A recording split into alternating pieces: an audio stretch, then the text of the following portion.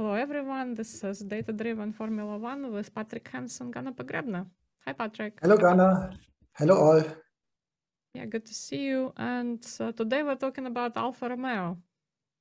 Right, Alfa Romeo, something which we not did in the past. We will discuss a little bit a whole team from the beginning to today.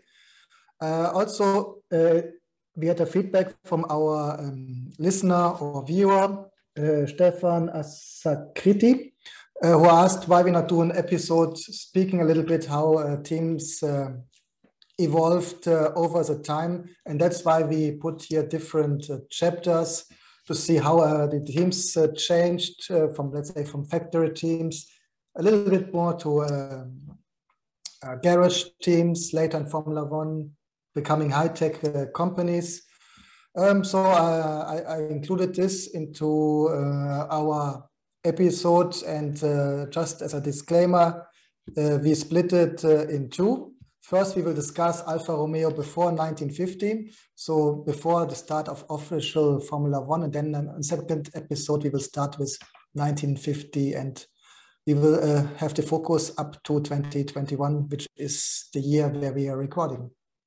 Yeah, so basically there will be two parts, and yeah, Alfa Romeo is a legendary team. So when we discussed 1950s, we talked quite a lot about it. And yeah, it will be good to start from the beginning, in a sense. Well, at least not from so much from the beginning of Alfa Romeo itself, but from the beginning of racing, history of Alfa Romeo. So this is what I planning to do today. But in fact, it's not a big different. Racing practically started right in the beginning. As you say, may say, racing is part of the DNA of the company. And I like to play around a little bit with this little AI tool. I'm sure all of you know to animate the photo. And this is what we try to reach, to bring back history to life. And quite interesting, the history when we speak about Alfa Romeo didn't start in Italy, but in France. And it started all with Alexandre Derek. He started an automotive company in France. And interesting, first he started with combustion engines, but after this he also invested into electric drives. So, and this was not quite unusual. Many companies in the beginning of the automobile have been betting on the electric engine. One other company was Siemens, offering electric cars. But as we all know, in the beginning, it went to the combustive engine. Just now, with Tesla and Co, we seem to go to the electric drive. And this is also where we will end, I think, in the second episode, speaking about Alfa Romeo. Yeah, so the original company was Alfa, right? Right, it was Alfa. So this was the original Italian company which Alexandre Derek founded together with his Italian partner Ugo Stella. It was Alfa Anonima Lombardia Fabbrica Automobili, and so translated roughly into into automotive company Lombardia, and Lombardia is the region around Milan in Italy.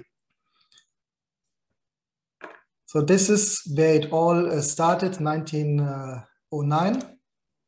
And then we get Nicola Romeo into the play. He was originally from Naples, south of the country. He studied at the Politecnico di Napoli, where he also received his diploma in engineering.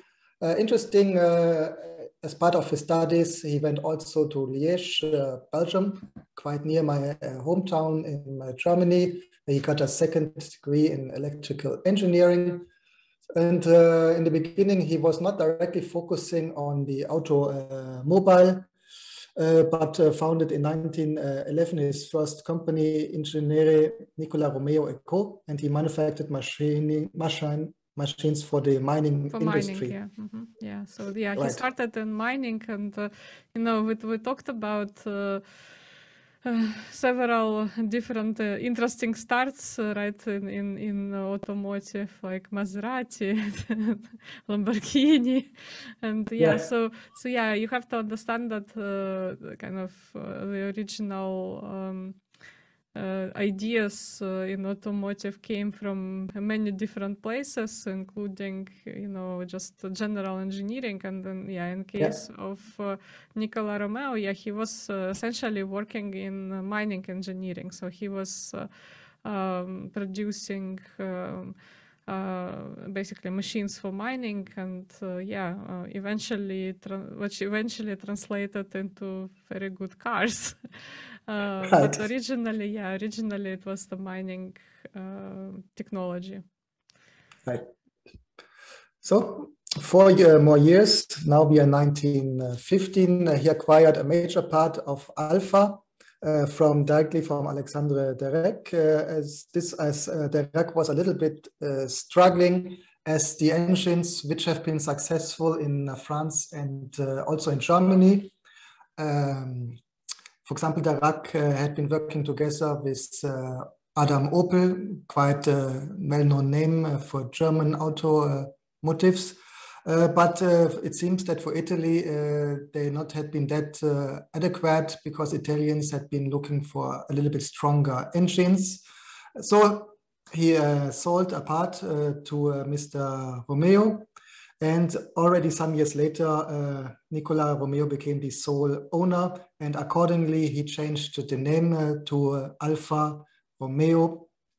And this was in 1920, and this was also when practically the first cars left the factory with the new Alfa Romeo logo.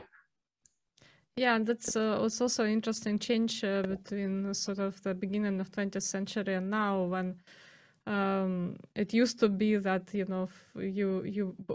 would borrow ideas from other industries into automotive, and now it's more kind of technology that is developed in Formula One is transferring into other areas. And I think we have one of the earlier episodes about how technology from Formula One changed other areas, and it was used in space and in health and in other areas. Yeah, so this is also an interesting difference between the beginning of automotive in the 20th century and now. Yeah, but now we are at the stage when Alfa Romeo Racing was established, right? So exactly, you may say in Grand Prix. Exactly, you may say that racing always had been a part of Alfa Romeo, or also part of Alfa even before Romeo joined. But also, I mean, we are in complete different times. Now we are speaking really about the pioneers of the automobile industries, and practically to market a new technology, it was quite common that you participated in racing. We know that the wife of Daimler-Benz promoted her husband's car while driving it. We saw that already at the end of the 19th century, we had the first automobile race in France. So right in the beginning, it was normal that the first factories, they promote their cars through racing. But anyway, now we're speaking about Alfa Romeo, and as you see, I'm quite good prepared today for this episode. Yes, for those of you who, we just need to explain to the podcast viewers that Patrick is wearing a jacket with Alfa Romeo colors and even logo. Right.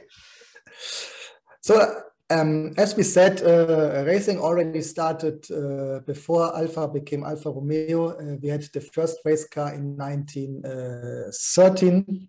And back later in 1925, they already won the then inaugural World Championship for Grand Prix cars. So they've been quite successful right from the beginning. These race victories gave the company a sporty image, which it has up to today. And also Enzo Ferrari, first his Scuderia Ferrari, it was not an independent company, but it was practically the racing department of Alfa Romeo. Before he left the company, I think he had 2 or 3 years where he wasn't allowed to use his own name.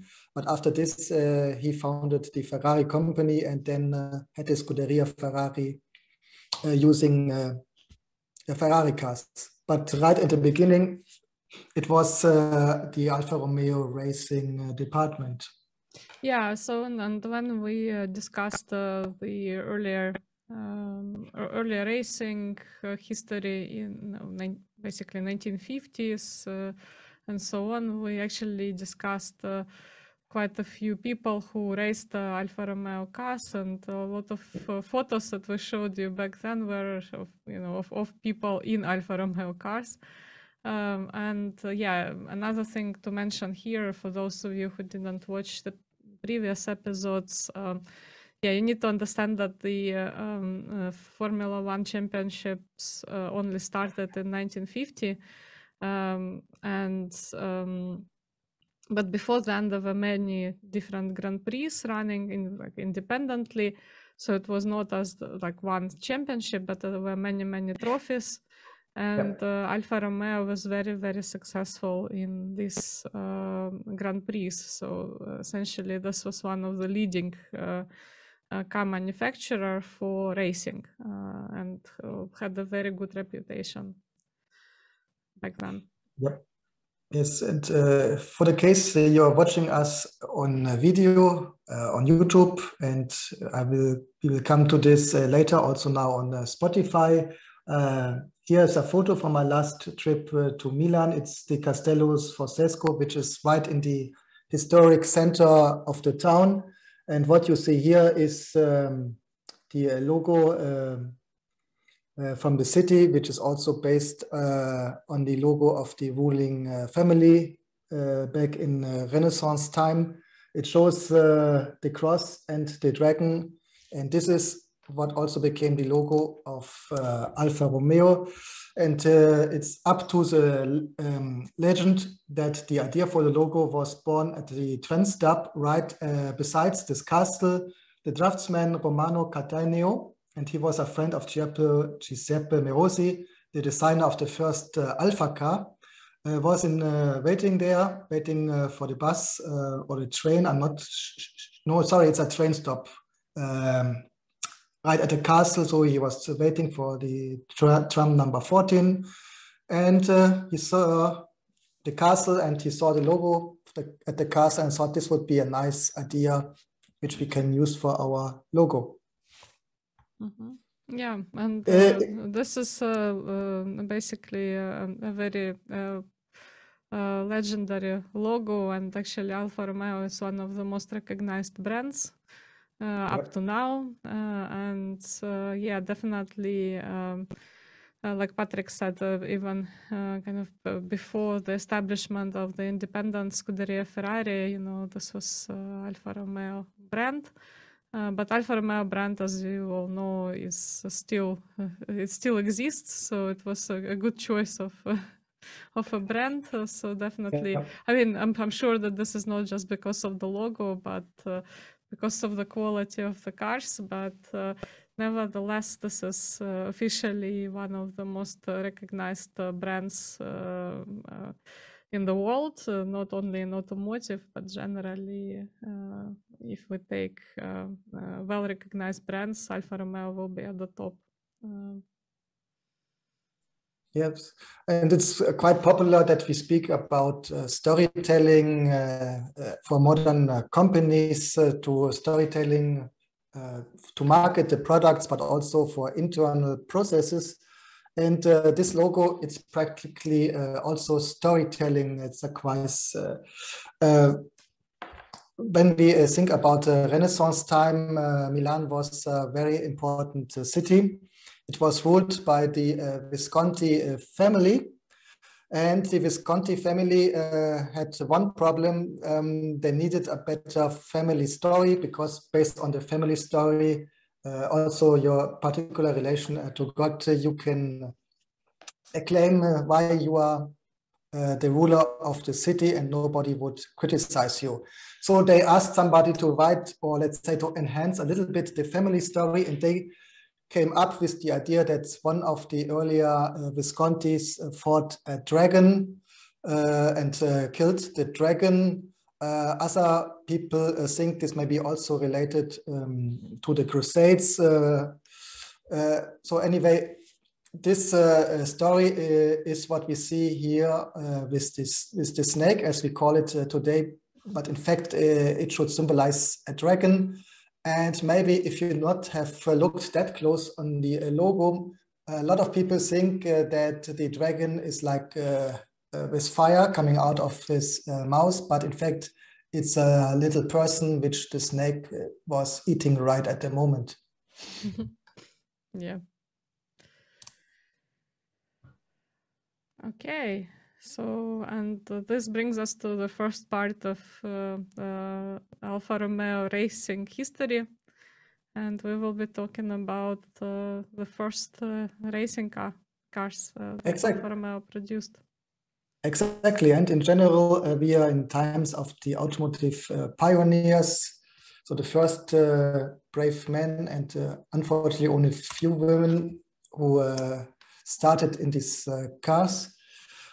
We start our story with 1920. You see here a photo from the Targa Florio in Sicilia, in the south of Italy, and you see how Grand Prix cars looked like 100 years ago. Yeah, if you're watching us on YouTube, you will be able to see the photo of Alfa Romeo cars in 1920s, and yeah, it was a very successful racing team. So they produced a lot of champions of this, like I said, this independent Grand Prix that were running at the time. Mm-hmm. Which then, I mean, this success later translated into Formula One. Yeah. And quite interesting, a lot of famous races which still are news today already existed in 1920. For example, Le Mans, Indianapolis, Targa Florio not exists anymore as a modern race, but still known up to date. So, and especially Mugello. Mugello is not only the hometown of Ferrari, but they had also a racetrack, and I assume this is the still racetrack in Mugello, which still exists today. Today we have here motor racing, motorcycle racing, but also it gets used, for example, to teach autonomous cars to see and behave in traffic. So this, if it's still the same racetrack at Mugello, also a big history here. Yeah, and here also we want to make a note again. If you missed the previous episodes, you need to understand that back in the day, the teams as such did not exist. So what you would normally have is some racers who would buy a car and then they would race in it. So effectively, quite a few people were racing Alfa Romeo cars. So if you could see, if you're watching us on YouTube, you could see a list on the screen of quite a few racetracks, and Alfa Romeo could participate in different countries with different drivers. So it doesn't mean that it was the one team with kind of multiple cars and multiple drivers. It just meant that there were many different racers who chose Alfa Romeo as their racing car, so which was also a sign of quality. Exactly, and so 1920 we had the first victory for the young Alfa Romeo team. Giuseppe Campari won at Mugello with the 4060. And with this, let's carry on. 1921 to 23. We just put here some examples where Alfa Romeo was successful. Again, 21, Campari won again at Mugello, again with the 4060. In 1923, we had again success in Targa Florio with Ugo Sivocci with the Alfa Romeo RL TF. In Italy, Cremona, Antonio Ascari, the father of Alberto Ascari. And in Ravenna, also Italy, where we had quite young Enzo Ferrari driving an Alfa Romeo RL TF standing for Targa Florio. As you remember, if you saw our episode about Enzo Ferrari, in the beginning he started as a race driver. Well, he not started, but first he was the race driver before he was the team manager. And so he participated in Ravenna, and here he had been successful for the team. Yeah, and we can, I guess, safely say that Alfa Romeo was also one of the inspirations for Scuderia Ferrari team. And definitely, you know, with his racing experience, and Enzo Ferrari took quite a lot of experience out of driving Alfa Romeo cars when he was designing his own cars eventually. Yes. I mean, he started practically designing his first car, still being an employee of Alfa Romeo. And that's right. when we think about the Bimotore, which is pretty much based on Enzo Ferrari's philosophy that the focus is on the engine and not on the aerodynamics. And of course, we will present you that car also today. Famous logo of the Alfa Romeo racing department up to today is the Quattrofoglio Verde, which you see also on the photo of this beautiful Alfa Romeo Targa Florio. There's a story behind, and it's a little bit tragic also, unfortunately. And it was invited by the mechanics of Ugo Sivocci. He was a very good race driver, but unfortunately lacking luck, meaning he was good in the race, but never finished it. And to overcome this potential bad luck, his mechanics put a sticker on the car showing a green cleave. This is traditional. Clover. Yeah, it's a four-leaf clover. Yeah, so it's said to bring good luck, right? So if you find a four-leaf clover, then you have good luck. Exactly, and so this he used, and it seemed it brought good luck to him.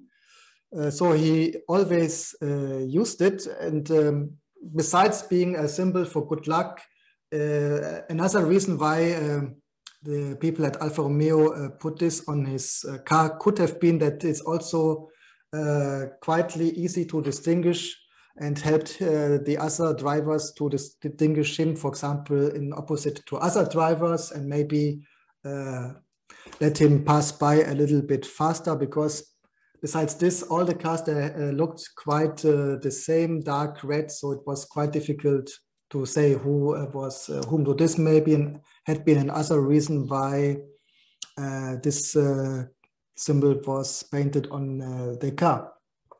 Yeah, and of course, unfortunately, yes. Yeah. I just wanted to say, and of course, so these things also have just a psychological effect, right? It's not that. Yes. If you paint a clover, it will make you faster. If you paint a clover on your car, it will make you faster necessarily. But of course, it has a psychological effect, and you know, in this case, it did work. So it did change the psychological state of the driver, and naturally, Ugo Sivocci, and you know, basically, it had there was a difference between before and after. Just say before and after putting this clover on the car. In the but then Yeah, but then happened, unfortunately, the tragedy. Ugo Sivocci, he was testing the new Alfa Romeo P1, this in preparation for the Italian Grand Prix. As it was a test, they not painted the car adequately with this symbol, and he died in testing the car. As we discussed in some episodes before, a lot of people in motorsports are quite superstitious. And this had been also the case here with the Alfa Romeo team, because I was gonna say we probably should do a special when we talk about prejudices and all sorts of superstitions with, but it's not only the drivers, but also the team principals that have these different weird rituals, and yeah, we can definitely talk about that. So some of them are quite funny. So we do need to probably bring them up because it will make a nice story. Yeah, we still have it on our to-do list. So and this is the reason why after this, all Alfa Romeo cars had this clover as a sign of good luck, and also because people are superstitious, as they may think that leaving this off may bring bad luck.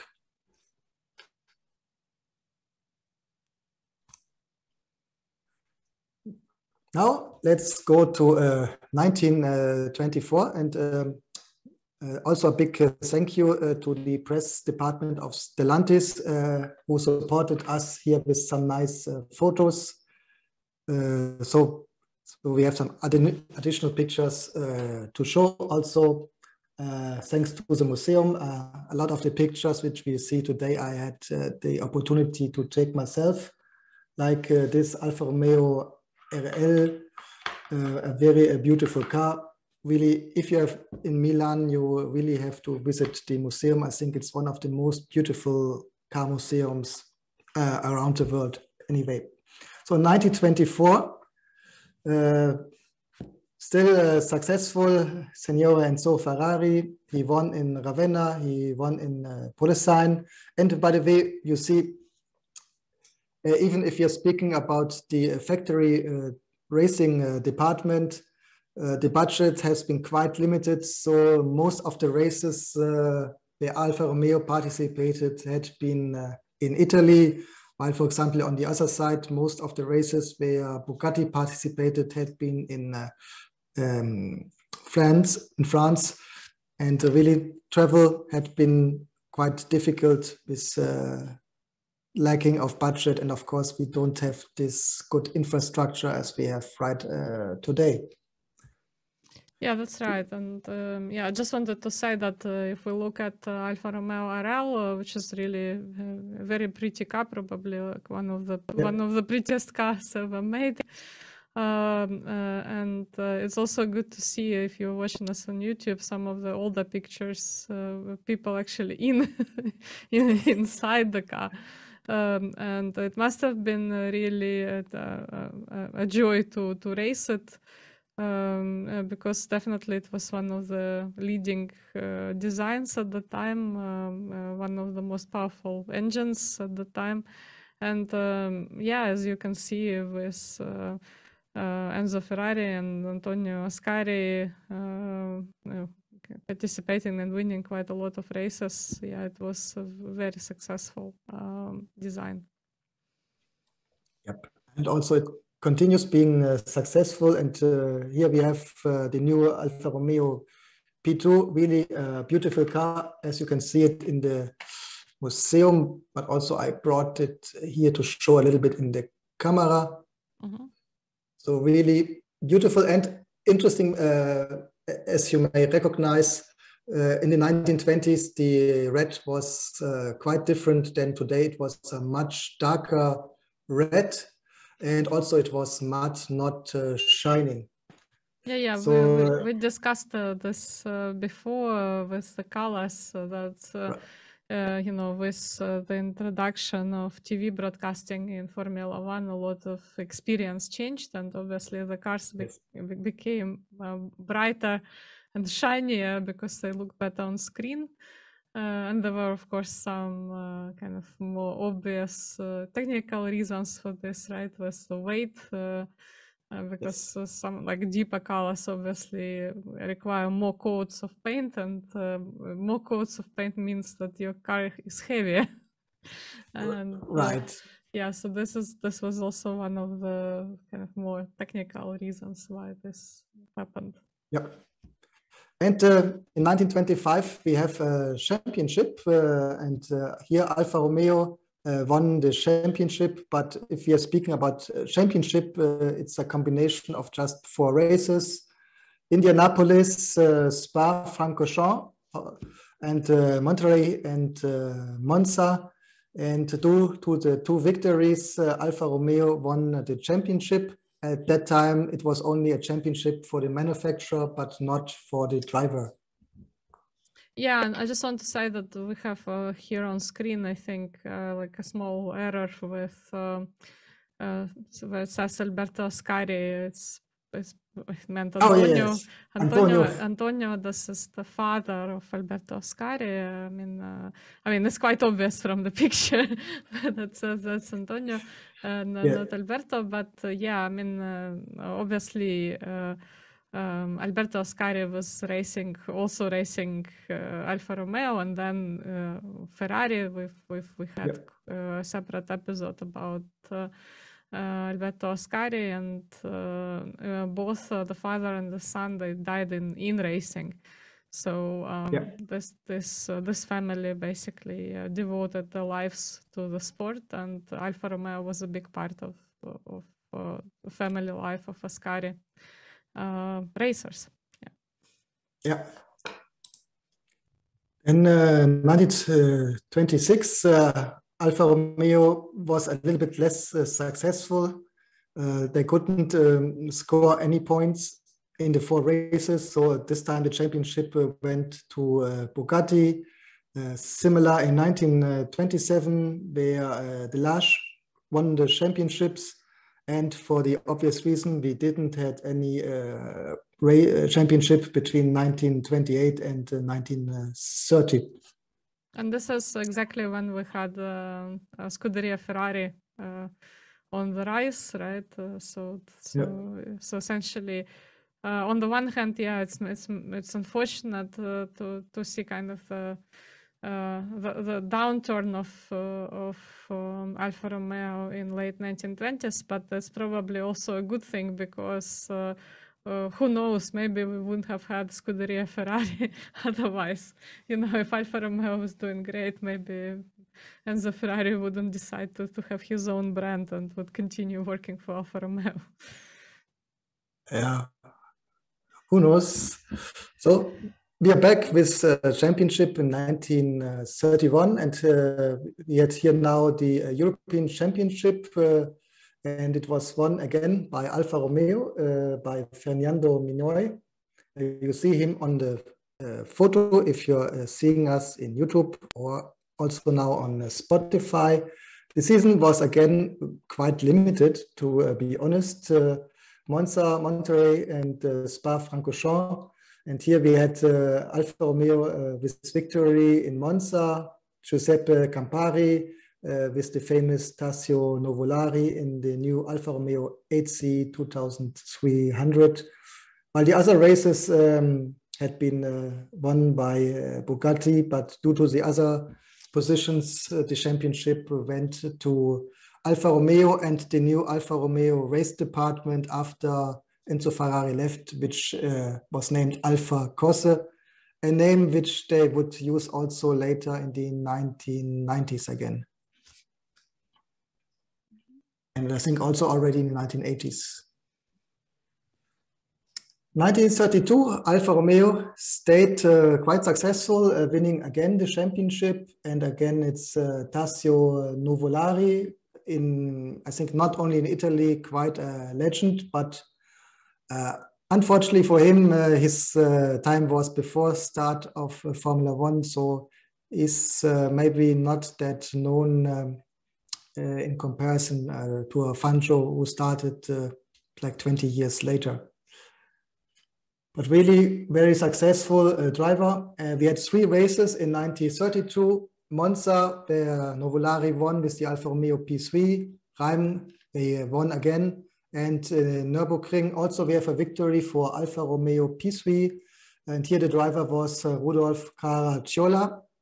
The name sounds very Italian, but he was German, but of course with Italian heritage.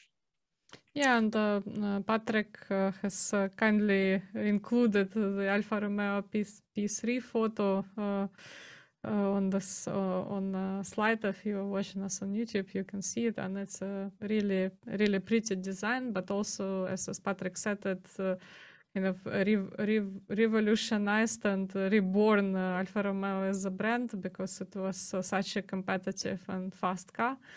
Yes. And definitely this was this essentially meant that Alfa Romeo would continue in racing, and it allowed Alfa Romeo to then produce very strong cars for later for the Formula One championship. Yeah, because we saw quite a few brands, right, when they they are on decline, they basically disappear. That didn't happen with Alfa Romeo, which is great. Right. I mean, I think the most famous brand right in the beginning was Bugatti, who unfortunately not survived. It was reborn various times, but it's not a continuous story, but companies bought practically the name and then started a new Bugatti company, which happened various times over the years, and which is up. So Bugatti exists also again today, but it has not much in common than the Bugatti in company from the beginning. Yeah, that's right. Which brings us to the second part, and we will talk about the systems now, right? And the earlier racing, and how yes. Alfa Romeo team contributed to the development of the systems in racing. Yeah, if we speak here about systems, the idea is we speak about the political systems. We discussed in our episodes before, especially when we speak about races in Latin America, as we spoke about in Argentina, in Mexico, but also we spoke about Spain. Racing was seen as a sign of technical progress, and also a sign of political progress inside the society. And victories on the racetrack, unfortunately, had been, let's say, misinterpreted as a superiority of a political system. As we are in the 1930s, this had been, unfortunately, in Europe. We saw this in Italy, where Alfa Romeo became what we see on the screen, which became owned by the government. So, and one of the biggest Alfa Romeo fans in Italy was Mussolini himself. On the other side, we saw the same in Germany, where the German competitors like Auto Union and Mercedes-Benz have been heavily supported by the Nazi regime. This also to show technical progress and progress of the political system. That's why this chapter we called the systems. Yeah, and I mean, we have to say that you know, when we consider the kind of the Nazi regimes and generally also tyrannies, right? We talked about that in the 1950s as well. So we actually discussed that, you know, there was normally quite a lot of support for technical progress, including technical progress in automotive, because obviously, you know, you needed to showcase the strengths of the industry, and these regimes were particularly interested in that. And so automotive was a very obvious contender for support. because this was then easy to show that, okay, we have technical progress in these areas, right? To get support from the crowd, which also had to do with the development of the military capacity and of the obvious military conflicts that these regimes have participated in later. Yeah. Let's go shortly back to 1921. A big part of the Alfa Romeo company was financed by the Banca Italiana di Sconto. And unfortunately, the bank went bankruptcy and the state had to save the bank. I mean, something which we also heard in modern times. And so the government got more and more influence into the company. And as a result, in 1928, Nicola Romero left the company, not directly based on his own will, but he was, pushed out, motivated to leave, or how he wanted to call it. And finally, in 1933, the state ownership was reorganized under the banner of the Italian state industrial organization Istituto per la Ricostruzione Industriale, IRI, which then had the effective control over Alfa Romeo, and this stayed until 1986, if I remember right, the year that Alfa Romeo had been part of the government and not a private company. Yeah, and if we look at generally at automotive history, not just motorsport history, the involvement of the government sometimes is a positive factor, right? And in this case, it was rather a negative factor because of the key figures like Nicola Romero, left the brand. But on the other hand, of course, it meant more financial support. Obviously, the state is more capable of producing financial support than probably private operation. And then, of course, it's a miracle that Alfa Romeo actually survived, right? After such serious changes, and survived as a brand, right? They could have renamed it, could have been all sorts of things that could have happened. But so we are quite lucky to still have Alfa Romeo, considering its history. Yeah, because besides all the advantages what you've mentioned, of course, there are also disadvantages. Yeah, big disadvantages. There are also some which mostly, and you may imagine it, is extended bureaucracy. Quite interesting. So normally, you would say this would make it quite impossible to be successful on the track, but at least in the beginning, Alfa Romeo stayed competitive.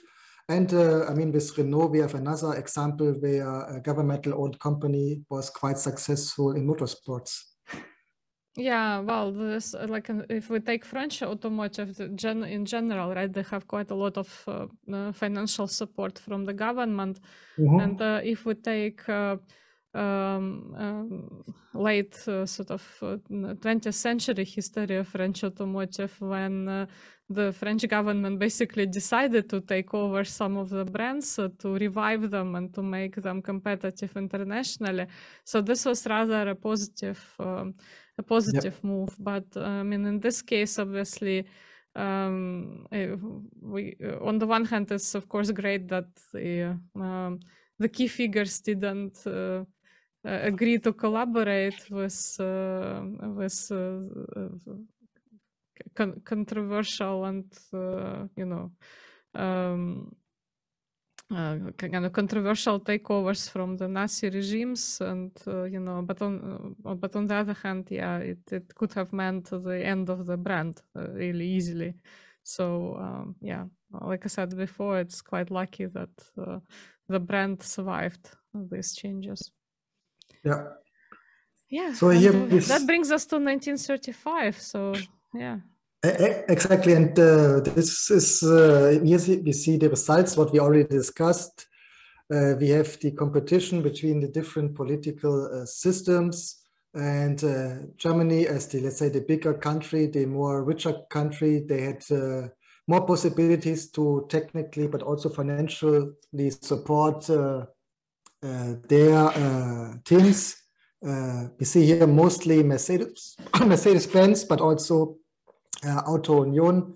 And the 1935, it was completely dominated by Mercedes-Benz and the famous W25, which not only included a very strong engine, but also they started including aerodynamics,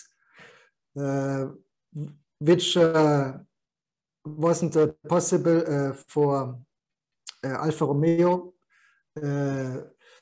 At that time, Enzo was still part of the racing team. And that's why I mentioned that the first Ferrari was maybe already designed as he still was a part of Alfa Romeo, because based on Enzo's philosophy that aerodynamics is something, if you can't build engine, he discussed with the mechanics what we can do against this Mercedes. Honestly, Alfa Romeo didn't have the technical possibilities due to a lack of funding to really reconstruct a new race car. So they used the existing P3 and built a second engine. So if you see us here, you see the engine in the front, but also there's a second engine in the back, yeah. which gave the car much more power. There had been, but the victories, well, I think it was only one victory at the end, which was on the Avos in Germany. The Avos, it's a quite strange racetrack. In fact, it's 2 straight lines and 180 degrees curves. So, and this was where this car was dominating. But besides this, the car had the power, but the problem was, you may imagine, the weight. And so it used a lot of tires, so there had been more pit stops necessary. And yeah, reliability suffers, of course. Yeah, I mean, yeah. if you have one engine, so if you have 2 engines, it's not only twice the power, right? It's also double the problem, because what can happen with one engine in terms of reliability. And generally, engine is one of the least reliable car parts in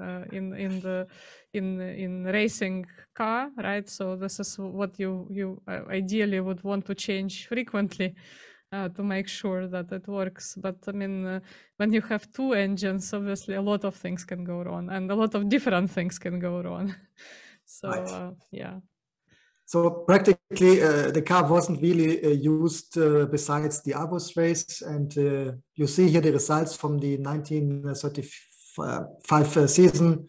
We have won 7 races, 6 won by Mercedes. And interesting, fascinating, the only victory was for Alfa Romeo was at the Nürburgring.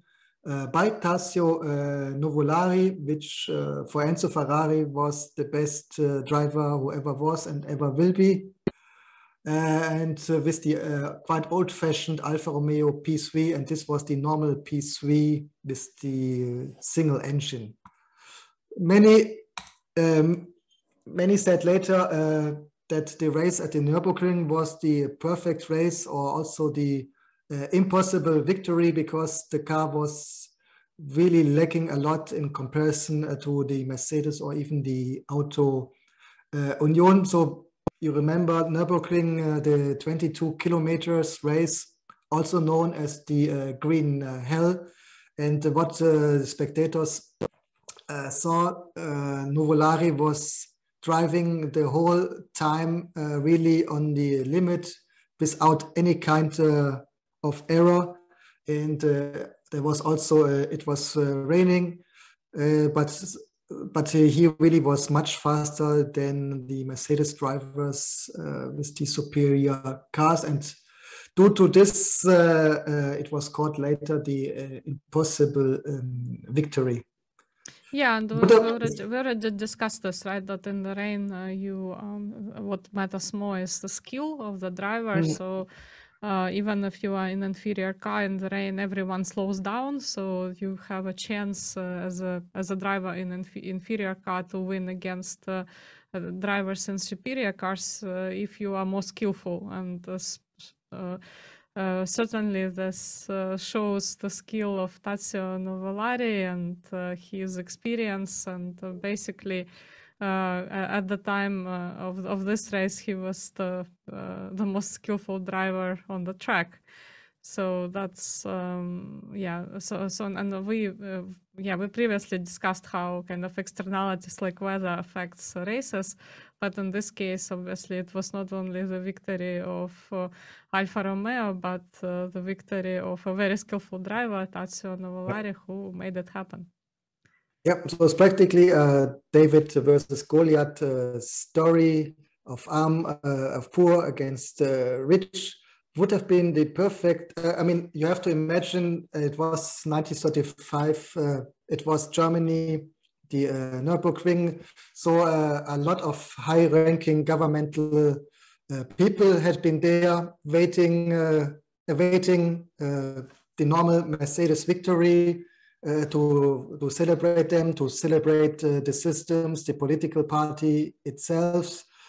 And at the end, it didn't happen, but the little Italian, just little Italians say it that way, won the race. And it should have been, as you maybe imagine it from the fourth Rocky movie, was it the fourth? With Drago, I don't know, where we had Rocky against Drago in Russia, and at the end, the underdog Sylvester Stallone, Rocky won, and even the Soviet governmental started to applaud. So something like this happened at this race.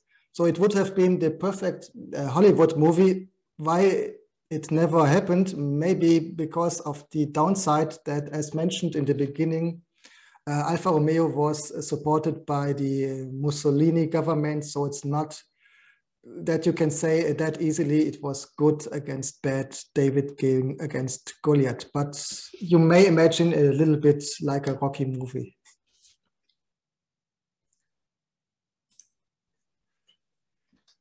Okay. 1936. Exactly. So and besides this miracle, we still have P3, right? And we still have Alfa Romeo P3. Exactly. So besides the single miracle, 1936 continued as you would have imagined. German companies dominated. Again, this time Bernd Rosemeyer with the Auto Union. Also, as they had a more that a new car superior to the Mercedes. Including more aerodynamics, including, I think it was the one with the engine in the back. So Auto Union was the car to beat, and nevertheless, due to the skills, the driving skills by Nuvolari, he could at the end finish third in the championship with a car which was honestly not competitive in 36. Yeah, definitely. And again, we have kind of skill versus technology here. But in this case, it was not just a single race that was affected, but the whole, well, it's not really a standard season, but we can say 1936 season in the sense that there were many different independent Grand Prix. Yeah, and due to the skills, Enzo Ferrari, as I mentioned, for him was Nuvolari the best driver around. Maybe Nuvolari was also the reason why Enzo stopped racing himself, because he understood he never could drive on the level than Nuvolari. So if he later identified talented drivers for Formula One, he should have said, I see a little Nuvolari in you, which he said with Alberto Ascari, and also later famously with Gilles Villeneuve.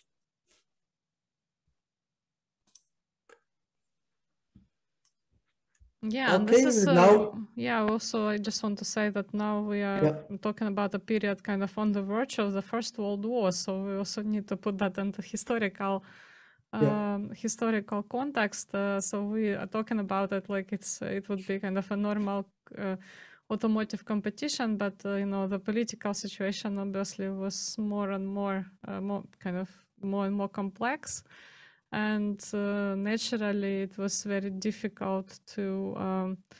It became more and more difficult to produce the cars, even though you know there was probably some financial support, considering that it was the team was at the time supported by Mussolini government, but nevertheless, you know, the whole situation was becoming more and more complicated around automotive in general and racing in particular. Exactly. I mean, you just have to see the results. The 1937 season was won by Rudolf Caracciola with the Mercedes W125. Best Alfa Romeo was Tazio Novellari, and together with Nino Farina, with whom we also spoke in our episode, but really big gap. And quite interesting if you see us on YouTube or Spotify.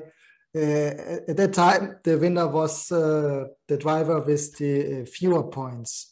So you got fewer points for winning than being, let's say, the second, third, etc. So that's not an error on our slides. It's really the first one. The winner had 13 points, while on the seventh position you had 28 points. Mm-hmm. And of course, Nina in general, Farina, and of course Nina Farina, the first champion, later became the first champion of Formula One, and yeah, he did race Alfa Romeo, so that's something that also we need to keep in mind. Yeah. 38, same picture, Rudolf Caracciola winning 8 points. The best Alfa Romeo was Nino Farina with 21 points. There was practically a whole season in 39, but the winner was not communicated for political reasons. I'm not completely sure why. Well, the war started, so I think it just wasn't appropriate to name the winner. Well, I mean, I guess I understand your logic, Patrick, that, I mean, there was supposed to be someone, right, who would emerge, but probably there were other priorities at the time.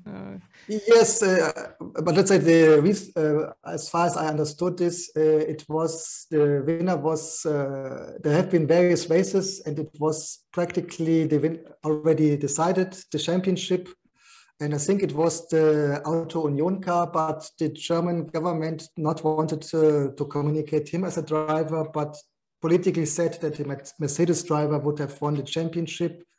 I'm not quite sure what was behind this, but officially, due to these discussions, winner for the championship was not announced officially.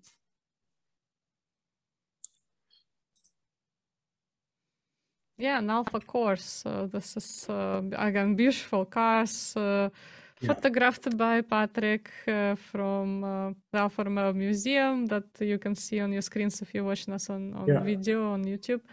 And yeah, this is already 1950 Alfa Romeo 158 that you can see, and it's absolutely beautiful. But we're talking about Alfa course, right? And, yeah, and so this is also a very historic moment in the development of Alfa Romeo racing. Yes, as we discussed, Alfa Romeo was part of the government, and there was Alfa Romeo decided to stop to renaming the racing department at not having it as Scuderia Ferrari, but has it now as Alfa Corse. Enzo Ferrari lost parts of his independence, of his ability for decision making, stayed a little bit around, but then decided, I don't want to work under these conditions. He left the company. He wasn't allowed to use the Ferrari name for, I think, 3 years. 3 years. So his first company, That's he founded Auto Avio Costruzioni, and only later the Scuderia Ferrari. So now, when we're speaking about racing at Alfa Romeo, it's the Alfa Corse team. Later, it should change. It should become Auto Delta. Later, it would become Nord Auto. It would be again Alfa Corse. So a lot of changes in the naming of the Alfa Romeo racing department. That's right.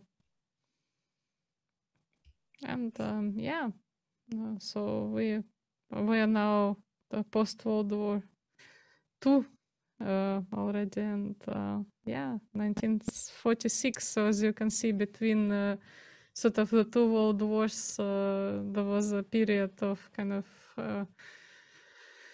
chaos, and even though some races were happening, obviously, you know, you couldn't really speak about a particular brand being dominating, right, or something. So really, we are coming back to racing properly in 1946.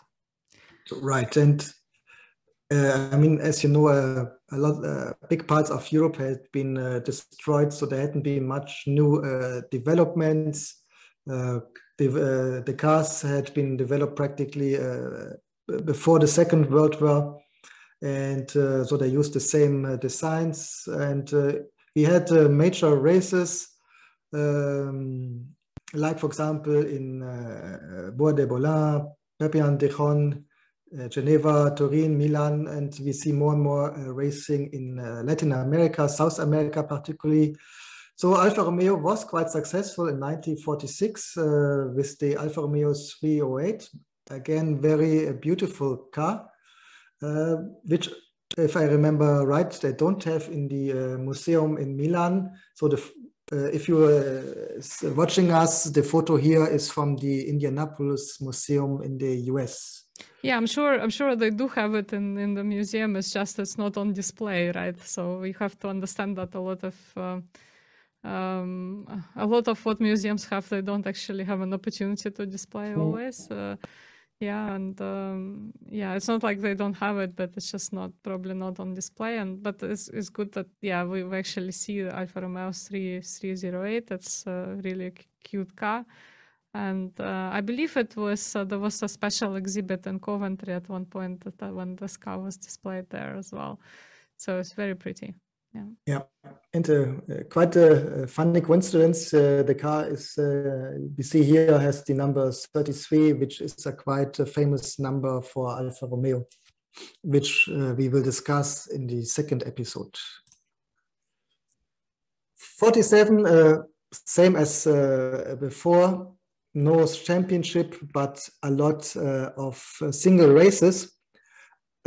We see, if you see the victories for Alfa Romeo, so this you see them in Brazil, Interlagos, in Argentina, in Rosario, Rafaela, again, Interlagos, Brazil, Rio de Janeiro, Montevideo, Uruguay, and Mar del Plata, again, Argentina.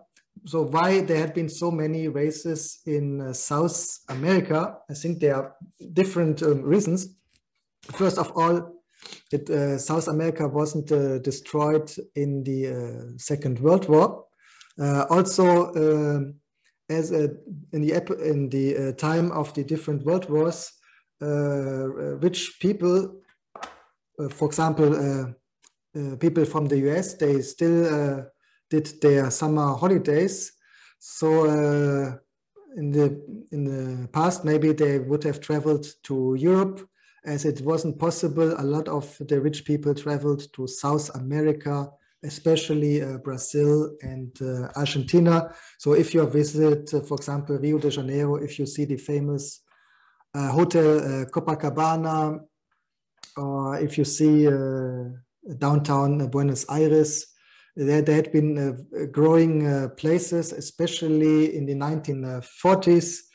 So in the time when there was the Second World War, and also when when big parts of Europe had been still destroyed, so not really a destination for tourists. So a lot of people, a lot of money had been going into South America. And also we had governments which supported the progress, or at least wanted to communicate that they are related progress. I mean, if you see the Brazilian flag, it even says progress and order.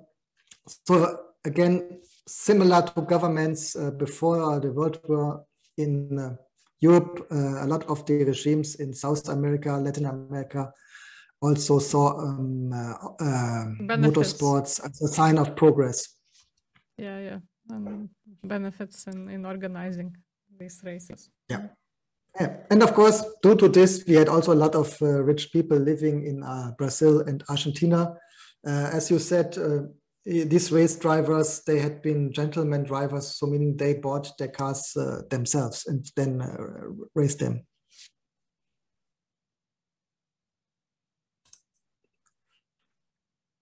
And this is practically how it would state until the end of the 1940s. So the 308 and also the new Alfa Romeo 158. And exactly this is the 58, which we would see later in the championship. Yes, in the Formula One championship. Yeah, that's right.